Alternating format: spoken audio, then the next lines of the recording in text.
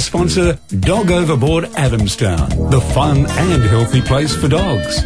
Pet Chat on your pet-friendly radio station, 2NURFM 103.7. We do it on a Wednesday afternoon, and some of the smiliest faces in all of town joining us for Pet Chat. Firstly, Cheryl Shaw, good afternoon to you. Hello, Mark. It's nice to be here. So I haven't seen you for a while, so I had to be nice. Oh, thank you. So that you're nice to me. Okay. Yeah. And Dr. Paul, good afternoon to you, sir. Afternoon, Mark. Now, you guys are doing a bit of a combined effort today. You've thought, well, you know, between us we might be good for half a topic, so what are we going to do? Oh, come on, Mark. No, our topic today is really interesting. It's actually about bladder disease in cats, and this is from a personal experience with our family cat. Okay, we'll look forward to that, and another crack at 2NURFM's Dirty Dogs. Can you say that nice and seductively, Cheryl? Oh, after you saying that, I don't think I want to go there. Alrighty. And some more of your calls as well on 49216 216. If you have a pet-type question, the guys will answer it for you. Maybe snakes. Dr. Paul, you love snakes, don't you? Oh, yes. My favourite pets. Yeah, that's a bit of a knowledge gap there for snakes. A bit of Barry White there. Is someone going to give us their best Barry White? No? Cheryl says no. Paul, come on. Come on, have a go. Don't go that deep. Have a go. Can't get enough of your love, babe. Yeah, that'll do. See? Yeah. Close. We got you there. That's because he's got a bit of a got cold. the day job. This week, Cheryl and Dr. Paul, we're having a look at kidney disease with the cats. Now, you've got a personal story you want to kick us off with this week, don't you? Yeah, I do. About a year ago, a lot of members that listen to us might remember that a little stray kitten came into our yard. Well, when my son left home, he took the kitten with him, and he's grown up to be a lovely cat. But last week he rang me saying, "Mum, I've got a bit of a problem. The cat's not able to urinate." So by the time we got the cat to the vet, he was in a pretty bad way. The thing was that this little Stephen is his name. He had was unable to urinate, and this was quite a problem. Now, Paul, what is this condition that Stephen had life-threatening? Yes. So, as you would all be aware out there, the bladder is only has an entry and an exit, and if the exit is blocked, then the bladder will eventually reach a stage where the bladder can rupture. Urine will then be in the abdominal cavity, and sadly death can be an outcome of that event. So what causes this to happen? So there's a lot of causes that are common, and then there are some causes that are uncommon. The most common, particularly for male cats, fall into two categories. There's stress, and then there's diet. So we commonly see entire male cats or very large male cats on high salt diets commonly form crystals in their urine, and those crystals can clump together, and those clumped crystals can then clog the actual exit of the urethra and therefore block the bladder. Right. So it does happen in not just cats, it happens in dogs as well, doesn't Correct, it? yeah. It happens in people. So people get bladder stones, and these can also clog in the urethra as well. So, and they're very painful conditions because, as you imagine, not being able to urinate, the pressure of the bladder building up, there's a lot of stress on the bladder muscles, and that creates a lot of pain. Okay. Is it a very common condition? Disappointingly, yes. So lots of people not understanding sort of ideal diet for cats in particular often feed things that are high in salt, lots of fish, and these sorts of diets can make some cats much more likely to form these crystals and therefore block bladders. The other thing also is cat behaviour is often poorly understood. The introduction of a new cat can be enough to cause a male cat to have bladder issues. They don't so much as block those bladders, but they can cause enough spasm that it causes pain and inability to urinate. Oh, that's an interesting thing, because our family just got another 2 kittens delivered to their house. We just seem to attract strays. So they've rehomed one, but they have kept one. So that could have been a catalyst for Stephen, do you think? It can be, yeah. A combination of things can do that. And so often when you are introducing a new cat to an established family, adding another litter tray in is critical. So for every household, there should be 2 litter trays per cat and a spare. So, Paul, with the introduction of a new cat, would it make a difference if the cats don't get along, or even if they do appear to get along, that still may be a problem? So certainly when you introduce any new pet, to be honest, it should be done on a very gradual basis. So ideally you have initially a room given to the new pet where they can bond to your house, and then after that you then have shared time with yourself and your pets, so that you're there to intervene if there are any interactions that are unfavourable, until you allow them to have free range of the house once the relationship has been established. Sometimes too, Paul, you're talking about food and, too much sodium or salt in their diet. Can you get a diet that's going to prevent these things from happening? Yeah, so certainly if you look at the two big factors for that are sodium and obesity, body weight. So it's really important to feed cats only to their requirements, not to let them get so overweight that obesity can play a factor. And once you have been diagnosed with crystalluria, there are acidifying diets that will try and prevent those crystals from forming again. In dogs and cats, bladder stones can form due to different chemical compounds, and so it's often just important to get the diagnosis for what type of crystals have been found, and that there are diets that either need to acidify or make the urine more alkaline and stop those metabolites from forming. Yeah, and obviously keeping that cat underweight, which our poor Stephen was struggling there. He's about 2 kilos overweight, I believe. So too much salt, too much fish, maybe. Just too much of everything. Yeah, he's very indulged, very loved, but very indulged, which can create that problem. I mean, while we love our animals, we do need to make sure that we're feeding them, responsibly and the correct food. So you didn't teach your son very good habits when it comes to feeding the pets, did you? Oh, well, I thought I did, but he does love this cat. You should see his cat climbing frame. It's like a Taj Mahal for cats, honestly. You would think all the exercise would be keeping him trim. Yeah, but it's really important if you do notice that your cat, Paul, is not urinating properly, to get to the vet really quickly. Yeah, sure. So we certainly that's a critical situation. We've got a phone call regarding an inability to urinate, in that time is a real factor in those diseases. Things can go very badly very quickly. So what will usually happen as the first sign is that either the cat will go to the litter tray very frequently and stay for longer than normal. Dogs also will ask to go out for frequent urination, but nothing is passed, and they'll assume that urinating position for a much longer time than normal. If that's occurring and no urine is being passed, that's a must-see to vet. Yeah.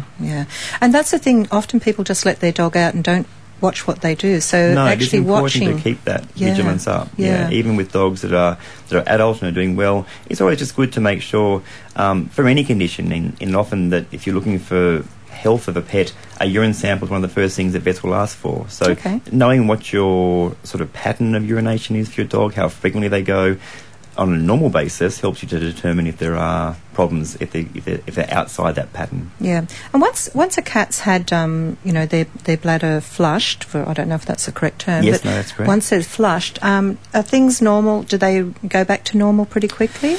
So it depends on how severe the initial blockage was. So if the blockage has occurred prior to the bladder muscles being overly stretched, then generally within sort of 72 hours or so, your cat will be urinating normally again. There will still often be blood passed for upwards to a week after that event has occurred, but normally the frequency of urination goes back to a normal pattern and there's no straining to urinate. But it's important to be keeping an eye on them in that time period, in that reblockages can occur if not all the crystals have been able to be removed at the first flushing. Oh, good. So if anybody's noticing anything with their cat, they need to get off to the vet. Yeah, and certainly it's a thing that sadly often even requires surgical removal of part of the urethra. If the blockage has been there too long, the actual penile tissue can be damaged and require the penis to be removed. Oh, that's pretty radical surgery. That's a bit too radical for me, I gotta say. Yeah. Well, hopefully, people won't get to that point, but let's hope they get early treatment. The poor old cat, he doesn't know what's coming up. He just turns in all of a sudden. Where did that go? That's it's right. Gone. Go in a boy, come out a girl. That's one way to look at it as well. Looks like we'll have Jenny joining us from Wallsend. She's got a question about her 14-year-old cat, guys. That's not too bad for a cat, is it? 14. Good innings, yep. Good run for 14. And we are heading to Wallsend. Good afternoon for you, Jenny. You've got a question for the guys about your 14-year-old cat. Yes, I have. Thank you for taking my call. She has actually stopped peeing in her litter tray box. She's never ever, since I've had her, ever had a problem doing this. I thought it might be her tray, so I've changed her tray. I've bought a new one. I've done everything I can possibly think of. Can you help me, please? Sure. Where actually is she urinating? On the bathroom floor, Okay. where her litter box is. Yeah. And is she urinating more frequently than normal? Just a little bit, yes, actually, she is. Yeah, sure. So certainly cats will often choose other places to urinate if they firstly don't feel that the location of the first tray is an appropriate spot for them to urinate. So Oh my goodness, it's been there like 6 years. yeah, and some cats will find that there'll be changes that'll make that space less happy to be in. So it might be that you've had other changes in your house that have made that space less happy. It could also be that the bathroom being a moist environment encourages cats to urinate in that spot because it smells appropriate to urinate there. So one of the things you could do is put a second tray in your bathroom to encourage her to actually use the tray in the bathroom rather than the bathroom floor. Oh, okay. Yes, I'd also be a little worried in a 14-year-old cat that there could also be some impairment of renal function and that there might be an increase in urination generally. So it wouldn't be a bad idea to have your vet just do a test on either the urine or a blood test just to make sure kidney function is good and that this isn't an indicator that she's passing more urine than normal because of early onset renal failure. Okay, I'm also myself quite ill, so I was just wondering if she's sensing that and reacting to my illness. So you certainly can get behavioural abnormalities related to picking up on their owner's unusual body language. So animals are reading body language all the time. They sort of know how we're feeling, often probably more than we know how we're feeling. And so looking at the body language that you're displaying can create anxieties if it is changing from how you've normally behaved. That's a worry. Yeah. But you can certainly compensate for that by remembering that how you move will give her indications of how you are. So faking a smile, dropping your shoulders, making yourself feel relaxed. Well, that's pretty much what we do here every day. We fake a smile, we pretend, don't we? Just like Paul's doing now. That's not a real laugh. Faking a smile. It's not a real laugh. Hopefully we've got some insight for you there, Jenny. Good afternoon, Joe from Mayfield. You've got a dog that takes some unwanted gifts along to greet people. Good afternoon. Good afternoon. How are you going? Well, thank you. Yes, we have two Labradoodles. One, the boy, Wookie, he is constantly frantic about taking things to people. So when we have visitors or when we come home, just before I open the door, he'll run and grab the closest thing. And it's quite funny when he tries to grab his bed because it consists of about 8 pillows in a big doona cover because he's standing on it and he's trying to frantically pull it to drag it to me to give me a present. Sure. And I don't mind. It's just that when we get visitors that we don't know and he comes out with a pair of dirty undies or a bra or whatever, it can be embarrassing.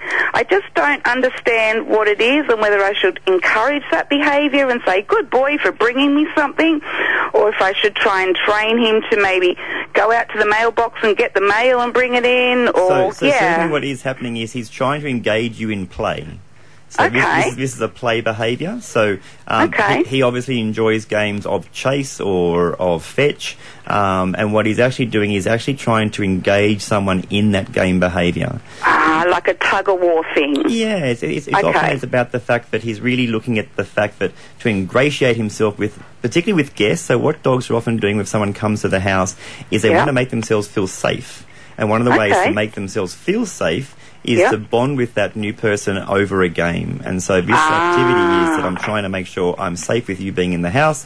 Let's play a game. And if that game's initiated, then that anxiety of that person coming can be relieved.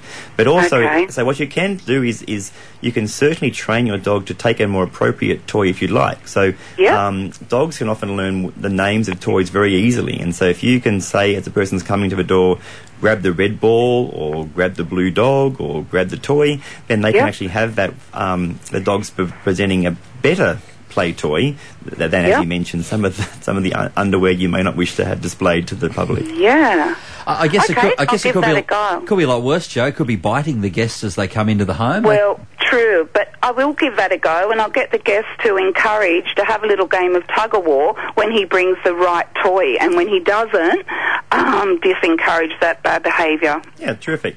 And to make sure the undies are nice and clean if you're going to have them out and about, out of cupboards. Yes? Paul? Yes, always a good idea. Good afternoon, Dave at Ellamore Vale. Your dog is doing something very strange with its bed. What's going on, Dave? Well, she's done it her whole life. She's 5 years old, miniature fox terrier, and she has certain parts of her beds, because she has several beds, that she just likes to grip with her mouth, with her little paws either side of them. She doesn't bite it, doesn't pull it.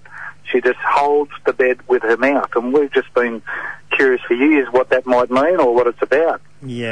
So, Dave, it's probably a repetition of the suckling reflex, and often that suckling reflex is manifested in adult dogs if they're weaned very early. Do you know what age she left her mother? Oh, I got her at 6 weeks. Yeah, so it probably indicates that prior to that reflex suckling behaviour being extinguished with maturity, that behaviour stayed. And so what that bed sucking is about is an enactment of that suckling reflex that didn't actually get extinguished properly as a puppy. Oh, I see. Oh, very interesting. No problem. And it won't hurt her, like she's not... No. So sometimes we do have animals that have that sucking behaviour on woolen objects, and they'll actually ingest quite a large amount of wool that can cause obstructions and irritation of the stomach. But certainly if the bed's sort of staying stable and nothing's being ingested from that, then there is no harm in that happening. All right, some great advice for you, Dave. Interesting lot of calls we've had coming through so far, isn't it? A bit of a mix. It is a mix. We're still looking for a reptile call, though. Thanks, Mark. No, maybe not. Maybe not. Some people have snakes, so maybe we can get them to give us a call. And look, and they do make very good pets. They just require... Sadly, all reptiles show they're sick when they're very, very sick. And so my one advice to all reptile owners is, if at the stage you're seeing the illness, the reptile has been unwell for quite some time previously, so don't let that one wait. There we go. We've covered all potential snake diseases. calls. Look, it's something that we have been rattling around for a little while now, and we're going to unleash Cheryl Shaw, this week's winner, very, very shortly of 2NURFM's Dirty Dogs, aren't we? We are indeed. So for those who have been entering, can you take us through what they will actually win? Look, the Dirty Dog competition is all about sending in your really dirty dog photos, and then we select one each month and we give them a total makeover at Dog Overboard, so they go home smelling really fresh and nice and they enjoy that whole spa session. We've got Cheryl Shaw and Dr. Paul McCarthy, the Snake Man. Snake Man. No. The title's going to stick, Mark. Mark. He's going to walk out of here in 10 minutes and say, can we have a new person to look after me? We don't want that. We don't want that person. Please. Good afternoon, Val. Just a quick one from you. You've lost your cat in Fern Bay. What's going on? Yeah. There's a little gull, a light gull, it's very slim, like a small billed cat, male, a little few stripes on him. He answers to the name of Pumpkin, and he's been dissected and he's been microchipped. Wonderful. And he went missing 2 weeks ago yesterday. Yeah, it's probably been a bit of a tough 2 weeks for you, but hopefully someone has got Pumpkin. Maybe Pumpkin's rolled into somebody's yard, Cheryl. Maybe we might be able to get that person in contact with Val. Who knows? That's right. Got the details. We do. We'll get those details for you. So hang on the line for us, Val. Good afternoon, Jenny from Mayfield. Your dog is a little bit anxious. What's going on? Hi, I've got a 12-month-old Maltese Shih Tzu, and I usually reside in Mayfield, but I'm actually visiting my daughter in Queensland. And the first night or so she was all right sleeping. She's used to sleeping with me in my room, but the door's normally open. And first few nights fine, but now it's a week and a half, 2 weeks, and as soon as I shut the door, she starts panting and shaking like... She does get anxiety in long trips in the car or storms, and she's doing the same behaviour, and she wants to get out of my room, and she'll scratch the door, and she wants to go into my daughter and her partner's room. She'll sleep on the lounge. I've taken her out onto the lounge, and she'll sleep perfectly happy in there, but... That room, as soon as I turn the light out, we've tried putting a night light in there. We've put, so there's more light in the room because it is quite dark. And last night, after numerous attempts of trying to pull her away from the door, and then I hang onto her collar trying to hold her tight to try and make her feel more comfortable, I did put on her pyjamas and she settled down. But it's been night after night for hours. Yeah. So you've sort of taken the dog from her normal environment into a foreign environment. She's around people that she doesn't always spend time with, and she's being told that she needs to be in a particular room at a particular time. So that would create anxiety in all of us, to be honest. And so she is just manifesting the fact that where you're asking her to stay isn't somewhere sadly she feels very safe. Now, interesting you mentioned pyjamas. So pyjamas are acting a bit like what we often call thunder jackets. That's what I thought. Yeah, which is where if you have some compression around the thorax, with a more tightened outfit, it will produce a calmer response in a lot of pets. It needs to be done prior to the event beginning. So if you're going to use the pyjamas as a help, you need to put them on before you enter the room for bedtime to try and make sure that the effect is already being started before the trigger event occurs. It just may be a nicer thing for her, though, is to just find somewhere else for her to sleep. So if she likes to be on the lounge, then maybe being in the lounge would be a good spot to be. Well, would be, except she doesn't. She wants to go into their room, and they don't want her in there. Could you swap rooms? No, it's their home. Yep. Their bedroom. Oh, it's just certainly. If you're looking for a fix for this one, the fix will be to make your dog feel safer. And currently that's what she's manifesting, is she's manifesting fear. It's interesting that, Paul, you mentioned putting the pyjamas on, or what do you call it, thunder jackets? Thunder jackets, yeah. Is this related to, like, dogs and not liking storms? That's Is that right. where that comes from? That's right. So storm phobias can often be helped in dogs by putting on thunder jackets before a storm comes, and it just seems to release a bit more of a calm response. And it can also help with desensitization as well. So people travelling in cars, people walking on dogs in new environments, but thunder jackets can be really helpful for those. And like you said, the animals, they can't sort of speak to us in one sense of like, hey, I'm not comfortable here, this is new, but they sort of act out. That's exactly right. So, and certainly what's happening with the dog is that she's trying to let everyone know, but she just doesn't feel safe. Yeah. Fair enough. Okay, let's get on to 2NURFM's Dirty Dogs. Cheryl, we've had lots of people entering this. It's a great way to get your dog a nice little scrub at a tub. You have been sifting through all those entries over the last week. I have. Look, it's been really a lot of fun because some of these people are so creative with what they do with their photographs and their dogs. I mean, we've got this dog in, the back of a hearse. We've got a dog in a milk crate on the back of a trolley, and dogs on the lounge, just loving life. But look, this month our winner is going to be Stella. Now, Stella is nicknamed Smeller. Because she lives on a farm by the sound of it. She lives with all sorts of animals. She's lots ducks, geese, cows, horses and goats, and she smells like their poo. Oh dear, not very good. So she just doesn't need a bath. She needs a total makeover. So we're going to do that for them. So Rachel's dog, Stella, known as Smeller, is going to be our winner. It sounds like when you actually do the treatment, you'll need to be there in those chemical suits so that the smell doesn't go back with you. You know what? It's really funny because in this it says, this is lucky it's a photograph and not a smellograph. So maybe we will need those suits, Mark.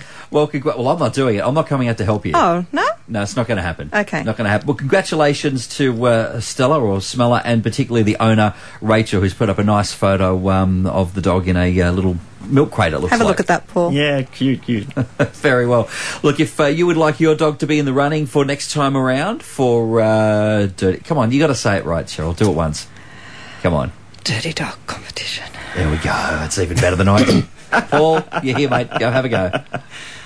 I can't beat that one. Come on, Paul. Dirty Dog. Cheryl, we cannot go a second more without having a look at this week's Dog of the Week. Okay. Show me the Dog of the Week. Okay, I've taken it off your screen, haven't I? Let's put that back on your screen. Let's get the right thing there. Hey, Cheryl, we could not go one step further without having a look at this week's Dog of the Week, could we? Oh, look at this beautiful dog. Now I can see it. Our dog of the week is Gemma. Gemma's a 6-month-old bull terrier cross puppy. She's very loving and has got a gentle nature. She's still quite young, so she'd be best suited for a forever home where she'll be able to get lots of attention and training, as she's going to be a very energetic dog. Gemma knows her basic commands like sit, shake and wait for food. She has shown great intelligence and has a wonderful willingness to learn, especially positive reinforcements and a few tasty treats. And we all like those treats. Don't we? Gemma is super affectionate and loves to snuggle right up against people and other dogs and watch the world go by. She loves scratching all over the body and will repay you with kisses and cuddles, and has been sleeping in the house without any accidents. Good.